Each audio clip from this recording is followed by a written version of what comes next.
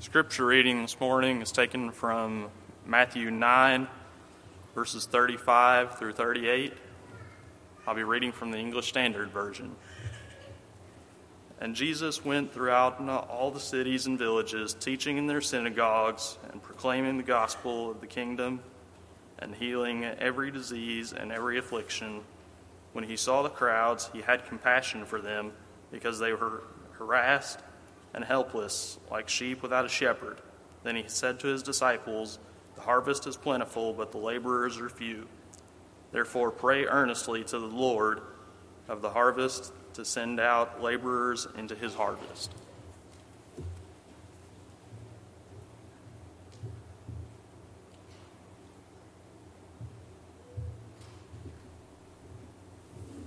Let us pray. Dear Lord, our Father in heaven, thank you, God, just for the day to come and congregate with our church family. God, we just pray now that you will please just clear our mind from everything that's a distraction, God. Please just help us now to focus and to let go of the world, God. Just let everything else go away, Father. And we pray, Father, that we will be able to just really pay attention and really focus and learn from today's lesson and apply it to our lives. Pray it will be with Andy when he brings our lesson, God. Pray it will be with Jesse when he sings, God. And I pray it will be with all of us, Father, just so that we will be able to apply this to our everyday lives. We love you, Jesus. In your name we pray. Amen.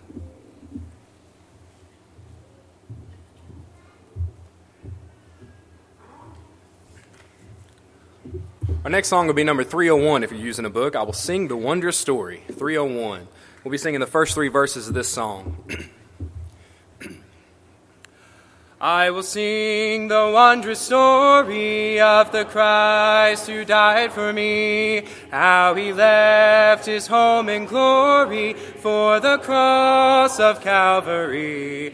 Yes, I'll sing the wondrous story of the Christ who died for me.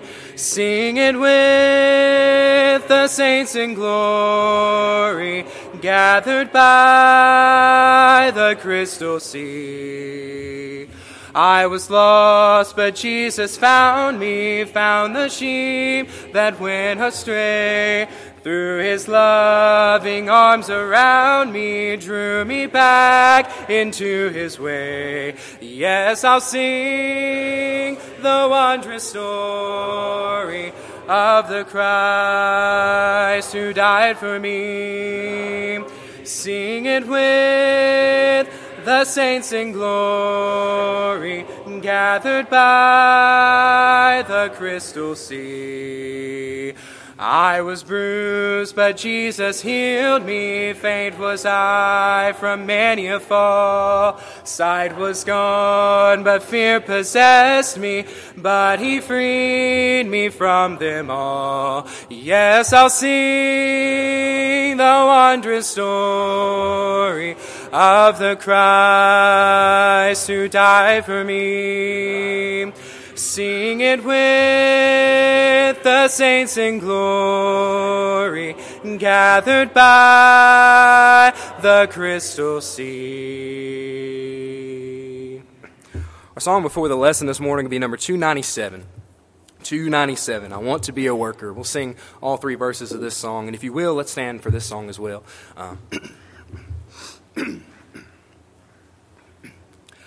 I want to be a worker for the Lord. I want to love and trust his holy word. I want to sing and pray and be busy every day in the vineyard of the Lord. I will work, I will pray in the vineyard of the Lord. I will work, I will pray, I will labor every day in the vineyard of the Lord. I want to be a worker every day. I want to lead the erring in the way. that leads to heaven above, where all is peace and love in the kingdom of the Lord.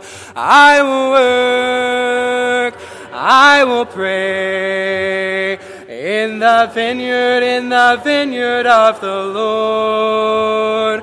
I will work, I will pray, I will labor every day in the vineyard of the Lord. I want to be a worker strong and brave. I want to trust in Jesus' power to save.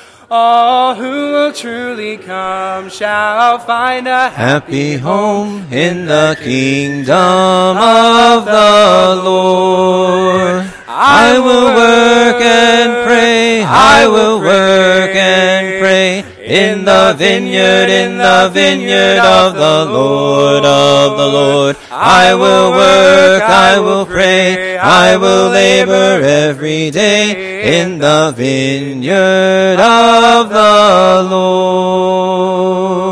Thank you. Be seated. Good morning, church family. Good to see you. Hope that you are doing well and glad that we can be back together to worship. If you're visiting with us, thank you so much for being here. I know we have a few visitors.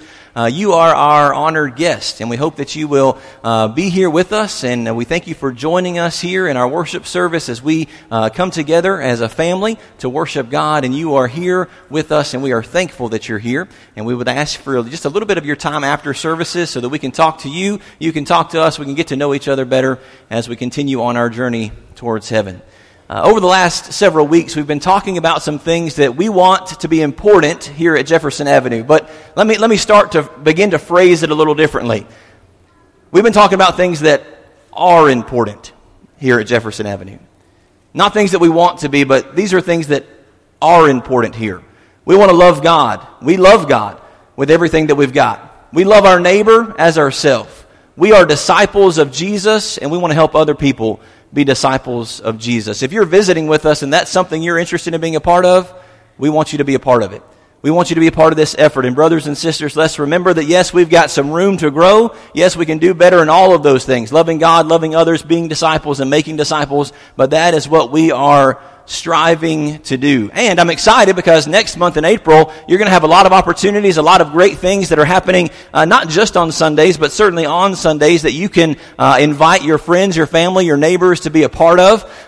Coming up in a couple of weeks, we're going to have our spring fling. So especially for anybody who has little kids or maybe your grandkids or your neighbors or things like that, on April the 10th, we're going to have a service, and David Fox is going to be preaching, and he's going to recognize. We're especially going to leverage some relationships that we have with our Mother's Day Out program. We're inviting all of those families to come and be a part of that worship service. We're going to recognize them, recognize any other visitors or guests that are there with us that day, and certainly overemphasize, I guess, in some ways, our appreciation for them and the relationships that we have with them. Following our morning services on the 10th, we'll have a quick meal of probably pizza because it's generally geared towards our young kids, but we want everybody to stay if you want to stay. We'll have that over in the fellowship center, the gym, and then we're going to have an egg hunt, so that'll be a great opportunity. So if you are looking for an excuse, and brothers and sisters, we are looking for excuses, reasons, easy invitations to get people connected with the church, there's one for you on April the 10th. I hope that you will. Kids, I hope all of you will be here. Hope you'll invite your friends, your neighbors, again, grandparents, invite your grandkids, and let's get as many people as we can here so that we can share the gospel of Jesus and really just worship together and appreciate the opportunity that we can have to be together. So, of course, that's April the 10th. On April 17th, that's Easter Sunday. And lots of people will be thinking about church activities that may not think about church activities any other day of the year. So certainly we want to be an area, a place where they can come and be a part of a worship service, as that may be the only Sunday that they generally ever go to a service. Well, we want them to go here if they're going to go anywhere. So again, invite people, invite your friends, invite your neighbors, invite people that again are kind of not super religious, but maybe on that day they're thinking about it, they're looking for a place to go, and this is a wonderful place for them to come and be. And then on April 23rd and 24th, you've probably seen it in the bulletin. You've probably seen it scrolling through on the announcement sheets or the announcements on our screen behind me. But we haven't really talked about it a whole lot. We have our Love Where You Live weekend, April 23rd and 24th. And this plays specifically into what are we going to do? There's been some questions about, we've been talking about loving God, loving others, being and making disciples. Even as far back as the first Sunday that I was here, you may remember this story if you were here then. I told you that the Saturday night before I preached my first sermon as the preacher here back in 2020, October of 2020, I came in late Saturday night to the building, and I was expecting no one else to be here. But do you remember who I met? I met Ben Brown, and I thought he was going to shoot me. You remember that? He looked like a guy who would be packing some heat, and he didn't know who I was, and I didn't know who he was, and I thought he was going to shoot me that night. That night, you know what Ben Brown asked me? He asked me, what are we going to do? What are we going to do? And he was echoing the thoughts of folks his age, and maybe many of you, that had been in a church for a little while, that needed to do some healing, that needed to go through some things. And we've been doing that for a while now. But the question of, and even now as we've been thinking about loving God, loving others, being and making disciples, those are beautiful words. And last week we talked about we want to make sure those things are more than words. So the question is, what are we going to do? Well, Love Where You Live weekend on April 23rd and 24th is the beginning in some ways of the answer to the question, what are we going to do?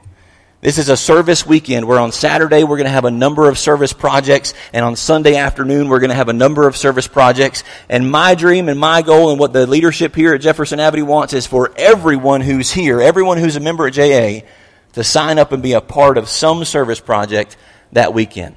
Here are just some of the things that we're going to do, not an exhaustive list. And in reality, when I make this list to you, I'm also asking you if you know of places in our community that need help, that we can go and help. We want to help them. And I don't know all the places, and you don't know all the places, but together we know a lot of places. Here are some of the places we're going to go to. We're going to go to a couple different children's homes, probably, and have a couple different things that are going on there. We're in contact with Sycamore Elementary that we're a sponsor of, and also Parkview Elementary, which is just right down the street. We're asking them, what are some things that if you had 10 to 15 people for 2 or 3 hours, what are some things that you could use us to do? Maybe we'll paint a hallway, maybe we'll clean out some flower beds. We're going to do anything they want us to do because we're reaching out to our community. We're leaving this place in a lot of ways, and we're getting out of these walls, and we're going out into our community because we love where we live. And we love the people who are here. Jesse and the youth group have been working with a local foster closet. This is a place where people who foster children, they can go to the foster closet and they can get anything they need. Doesn't that sound awesome?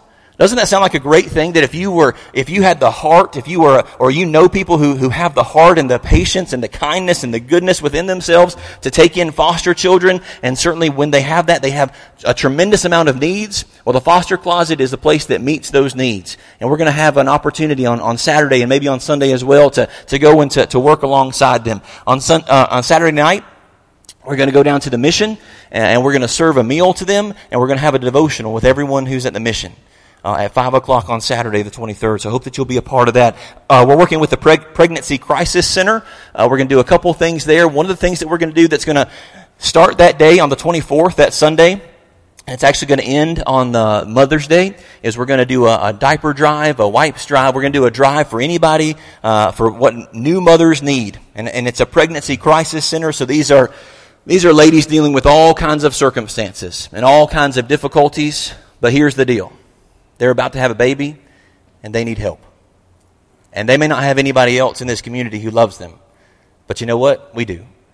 So we're going to have a drive to give them some supplies that's going to help them and show them how much we love and care about them. So those are some of the places that we're going to be working with on the Love Where You Live weekend. I pray that you will be a part of at least one of those things, even if it's just bringing in a box of diapers.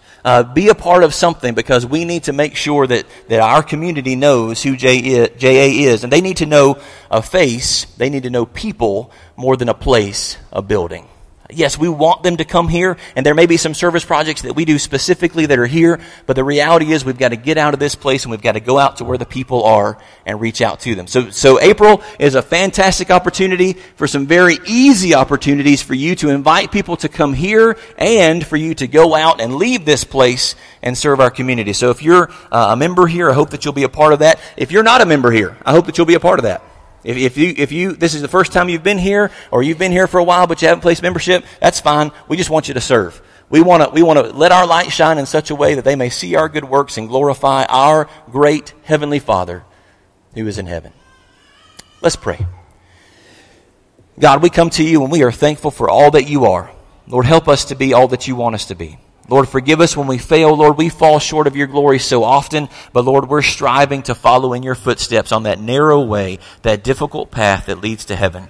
Lord, we don't lean upon or trust in our own abilities or our own service or our own ability to just be who you want us to be. Lord, we fully rely upon you. And Lord, as we follow you, we follow your footsteps. Lord, we rely upon Jesus, who is the way, the truth, and the life, and the only way to get to you.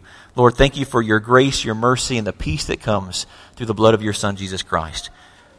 Forgive us for our sins. And when we fall, help us to stand up and try again. And we pray these things in Christ's name. Amen. If you have your Bibles, turn to Matthew chapter 7. We'll be there shortly. Matthew chapter 7. If I came here this morning and I started the sermon with, or at some point during the sermon, if I questioned you or challenged you on a number of things, what would your response be? If I came in this morning and I challenged your happiness, I challenged what are the things that make you happy, and I said those aren't the things that should make you happy, what would your response be?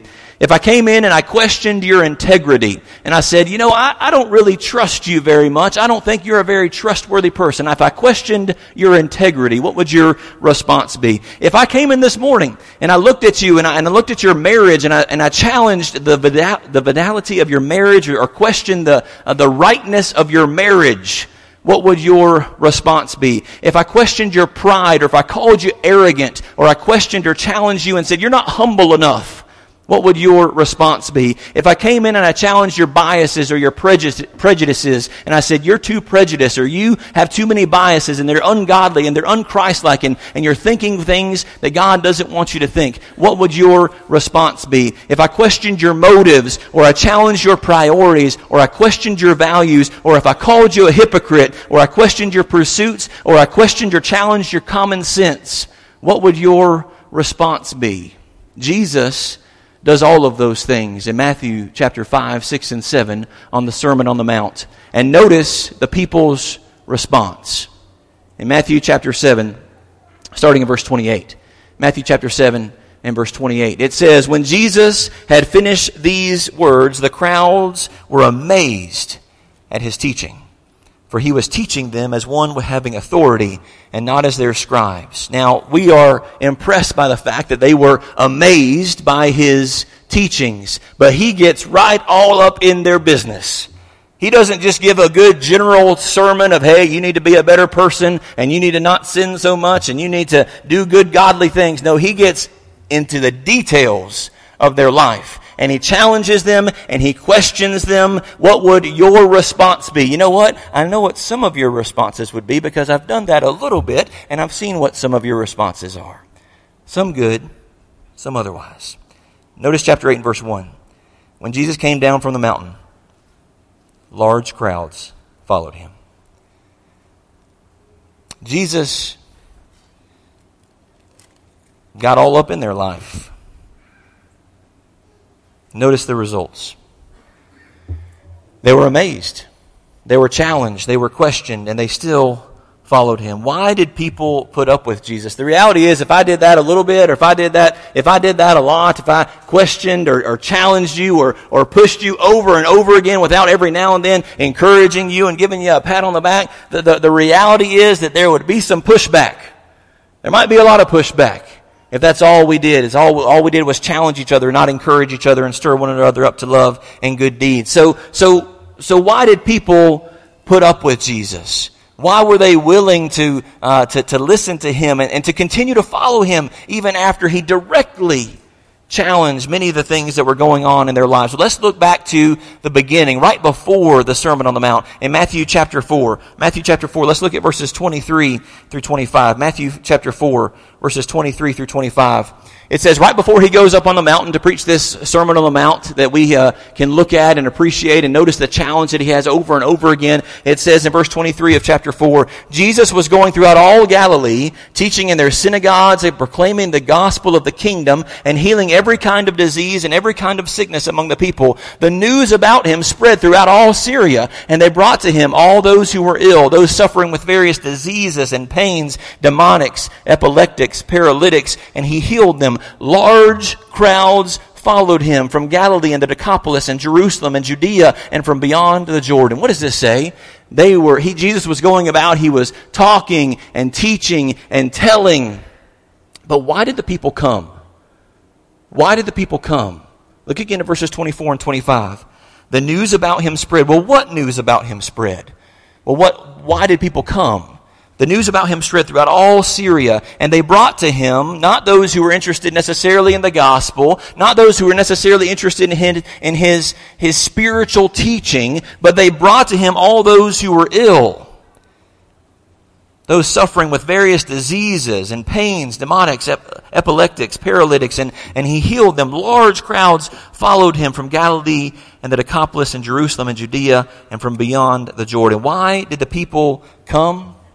Because Jesus was meeting their needs. They had great needs, dealing with a lot of things in their life, sicknesses and other things that were going on. And Jesus saw those needs and he met those needs. Why did Jesus do it this way? And as we think about this morning, as we think about as who we are, if we are disciples of Christ, if we are people who are following Jesus, if Jesus did it this way, why did he do it this way? And does that mean if we are following Jesus' example, should we also do it this way? Now, I will preface this a little bit. Did Jesus teach in other methods? Yes, he did. He met crowds, he saw crowds, he went to crowds.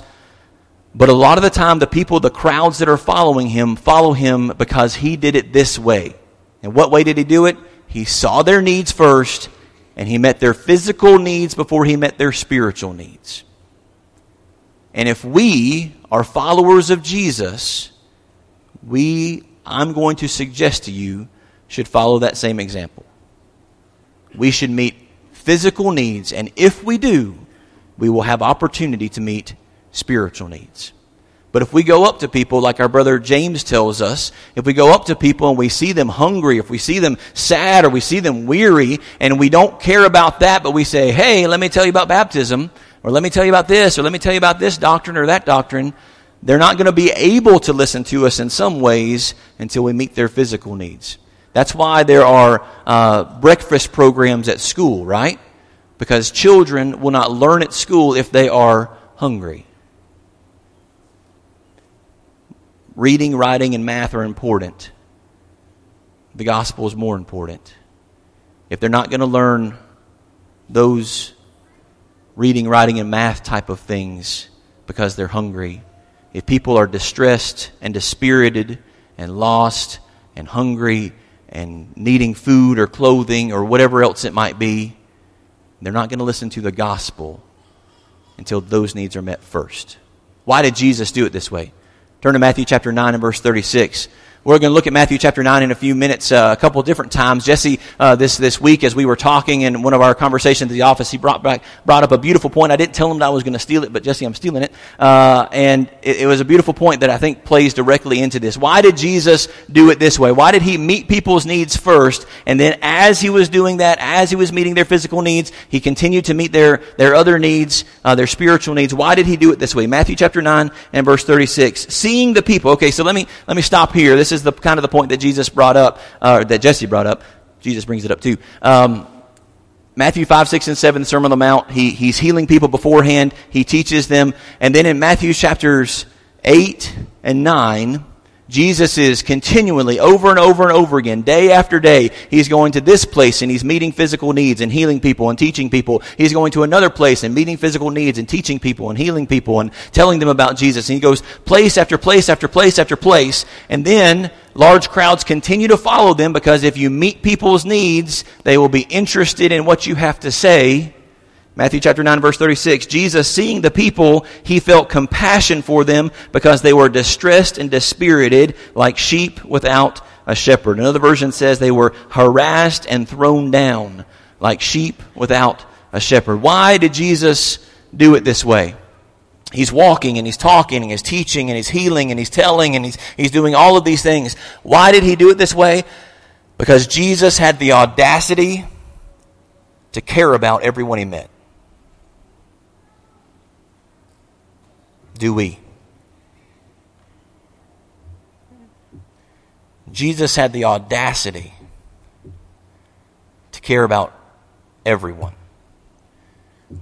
Those who were of high station, those who were of low station, those who could pay their bills and those who were homeless, those who knew the Old Testament scripture in the first century and those who didn't know anything about God.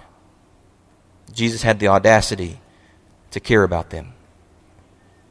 Turn back to Matthew chapter 4. I want to read verses 24 and 25 again. I don't know if you're like me, but it's so easy when we read the Bible, especially if we've been reading the Bible for a number of years, it's so easy to just pass over and almost ignore the amazing things that the Bible tells us that God does, that Jesus does. Notice again verse 24 and 25. The news about Jesus spread throughout all Syria. You've heard this before. We've already read it twice, but listen to it again. And they brought to him all those who were ill, those suffering with various diseases and pains, demonics, epileptics, paralytics, and he healed them. Large crowds followed him from Galilee and the Decapolis and Jerusalem and Judea and from beyond all the Jordan. Now, again, I read that fast. You read it fast. We just gloss over that. But can I tell you that these verses, as I was preparing for this lesson, mean just a little bit more to me recently?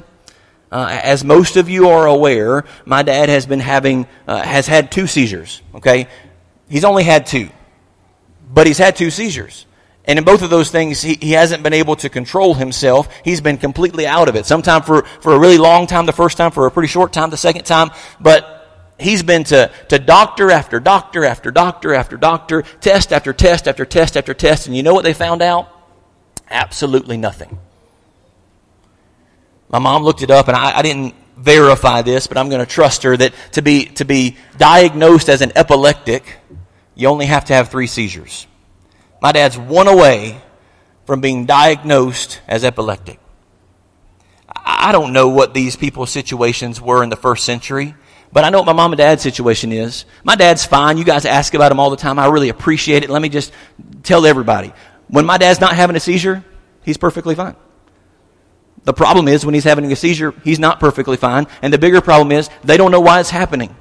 And they've been to every doctor, they've been to neurologists, they've done blood tests, they've done everything they can think about to figure out what is going on, and they don't know what's going on. And I imagine that 2,000 years ago, before Jesus goes up on that nearby mountain, and they're bringing in these epileptics and all these other people, these are people who are dealing with things, and you know what? They don't know why they're happening. And I can associate and understand their frustration a little better now than I ever could before. And it says various diseases as in sicknesses. I don't know if cancer existed in the first century. Certainly not by that name. I don't know if some of the other diseases that we have names for today existed in the first century. But I know there were other kinds of sicknesses. Sicknesses that were prevalent, sicknesses that were ongoing, sicknesses that people couldn't get rid of. They didn't know what was going on. They were just so frustrated because they couldn't get better. And Jesus saw their needs and met their needs. And because of that, they were willing to follow him. Now, today, we can't do that in the same way Jesus did. I understand that. Miracles of healing and that sort of thing, we don't have access to that like they did in the first century. I get it. But do we have people who are sick? Do we have people who are paralytic? Do we have people who have various diseases and sicknesses, and they're frustrated, and they don't know what to do. They don't know where to turn. They're so frustrated. We have people who are distressed and dispirited like sheep without a shepherd. They're just wandering through this life without any aim or purpose. We're surrounded by people like that, aren't we? Sometimes we're surrounded by people like that right here. But certainly in the world, we're surrounded by people who are like that. And they have great needs, and they have little needs. And we have the ability to not only meet their spiritual needs, which, yes, is the most important thing, but we have the ability to meet their physical needs. And those things need to go hand in hand. Why? Because Jesus, why did he do it this way? Because he had the audacity to care about them. Did Jesus know that a large majority of those thousands of people who were following him would not really follow him long term? Certainly he did. We didn't know that many of them would turn away. Did he know that in the end his followers would probably be 30 or less when he's hanging upon that cross? Everyone else, including his own apostles, those who were with him constantly, they ran away in his biggest time of need. Did he know that? Yes. He knew that these people, many of them that he would heal, many of them that he touched and that he looked at in the eyes as he healed them, he knew that many of them would not follow them. And did that matter? Well, yeah, in some ways, of course it mattered. But he cared about them enough to help them anyway. We need to care about our community.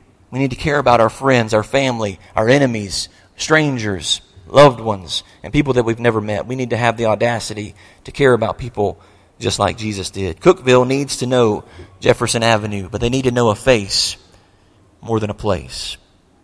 In Matthew chapter 9 again, let's read verses 35 through 38. This is the point really that Jesse brought up to us in our conversation, which is a powerful point that ties into what we're talking about. Again, in Matthew chapter 8 and 9, Jesus has gone around. I think in this instance, he's healed Peter's mother who's been sick. He's healed a number of other people. He's been face to face with folks. I think right after he comes down from the mountain in Matthew chapter 8, I think he heals a leper. I mean, he's healing just everybody and anybody who comes to him. He's healing them. He's helping them, and he's sending them on their way, giving them some spiritual truth as he's doing this. And notice what he says again in Matthew chapter 9, verses 35 through 38.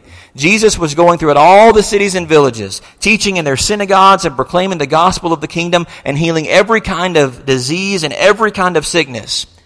And it seems almost as if Jesus, in the midst of this, in the midst of healing and walking from place to place, and remember, he says that, the birds have their nest and foxes have their holes, but the Son of Man doesn't have a rock to lay his head on. He's not getting good restful sleep in a 5-star hotel each night. He's living in a tent probably. Sometimes it seems that he's just living out underneath the stars. I mean, that's where he's sleeping. So he is just imagine the kind of daily life that Jesus and his apostles and the thousands of people that are following him, that's the kind of life. And it seems as if he just has a moment where he stops and he turns around. Seeing the people, he felt compassion for them because they were distressed and dispirited like sheep without a shepherd. Then he turns to those closest to him, those who have followed him the longest or the closest, and he turns to his disciples and says, "The harvest is plentiful, but the workers are few. Therefore beseech, beg, fall on your knees before the Lord God Almighty, the Lord of the harvest, to send out workers into his harvest." This is powerful. Jesus, the Son of God who's performing all of these miracles, it seems as if he's having a little bit of a moment here. He's having a little bit of a moment where, yes, even Jesus Christ, the Son of God, is overwhelmed by the work that is to be done. And he says, the harvest is plentiful, but the workers are few. Perhaps even in his own mind saying, I'm the only one doing this. And he turns to his disciples. He would say to us today, fall on your knees before the Lord God and beg him to send more help. You know what Jesus is doing? He's asking for help. Jesus is asking for help today in Cookeville, Tennessee. Putnam County, there's some 80,000+ people, at least half of them unchurched, have no connection with church or with religion or haven't committed themselves to anything. The harvest, there are plenty of people who need to know the gospel of Jesus Christ. And God has asked, He has commanded, and He has given the privilege to His church to be the workers in the harvest. I don't know what Jesus would say to us today. I don't know how overwhelmed He would be by the opportunity that surrounds us every day.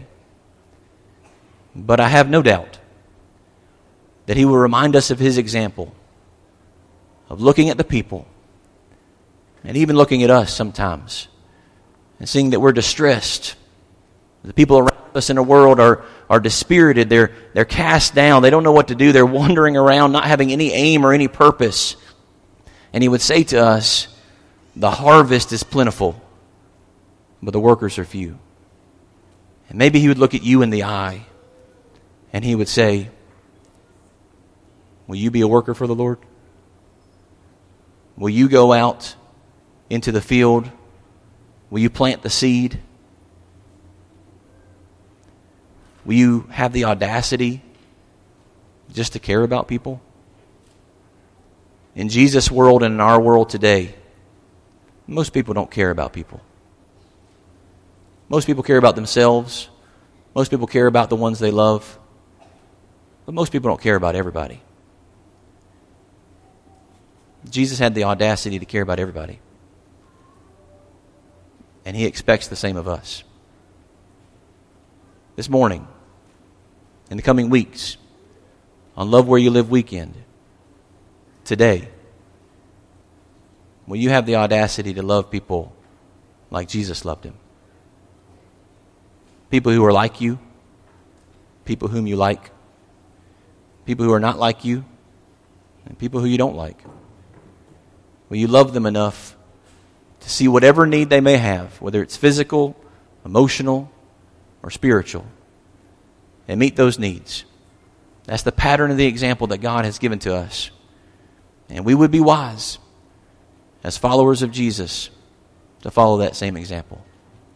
Brothers and sisters, you know as well as I do, many of you know better than I do because you've lived here longer, that there are many, many people in this world, in Cookeville and the surrounding areas, that need Jesus, and that we have the opportunity to share Jesus with. And that starts with, I think personally, fundamentally, it starts with meeting their physical needs before we'll meet their spiritual needs. So maybe you don't know what to say to somebody about Jesus. Maybe you don't know what scripture to go to when you first are having a Bible study with them. But do you know how to make sure hungry people are fed? Do you know how to make sure that sad people are able to find some sort of joy in their life? Do you know some sort of physical or emotional need that you might be able to help meet in some way? Well, just start there. Just start there. And maybe you'll have the opportunity to meet their spiritual needs as well. If you're here today and you're not a Christian, God loves you. He loves you enough to meet your most important need. And that was the fact that your sin, your failure to live up to God's standard, and your decisions to do things that you know you ought not to do, that has separated you from God. And Jesus Christ and God Himself loved you enough to come to this earth and to die on the cross and be raised miraculously on the third day.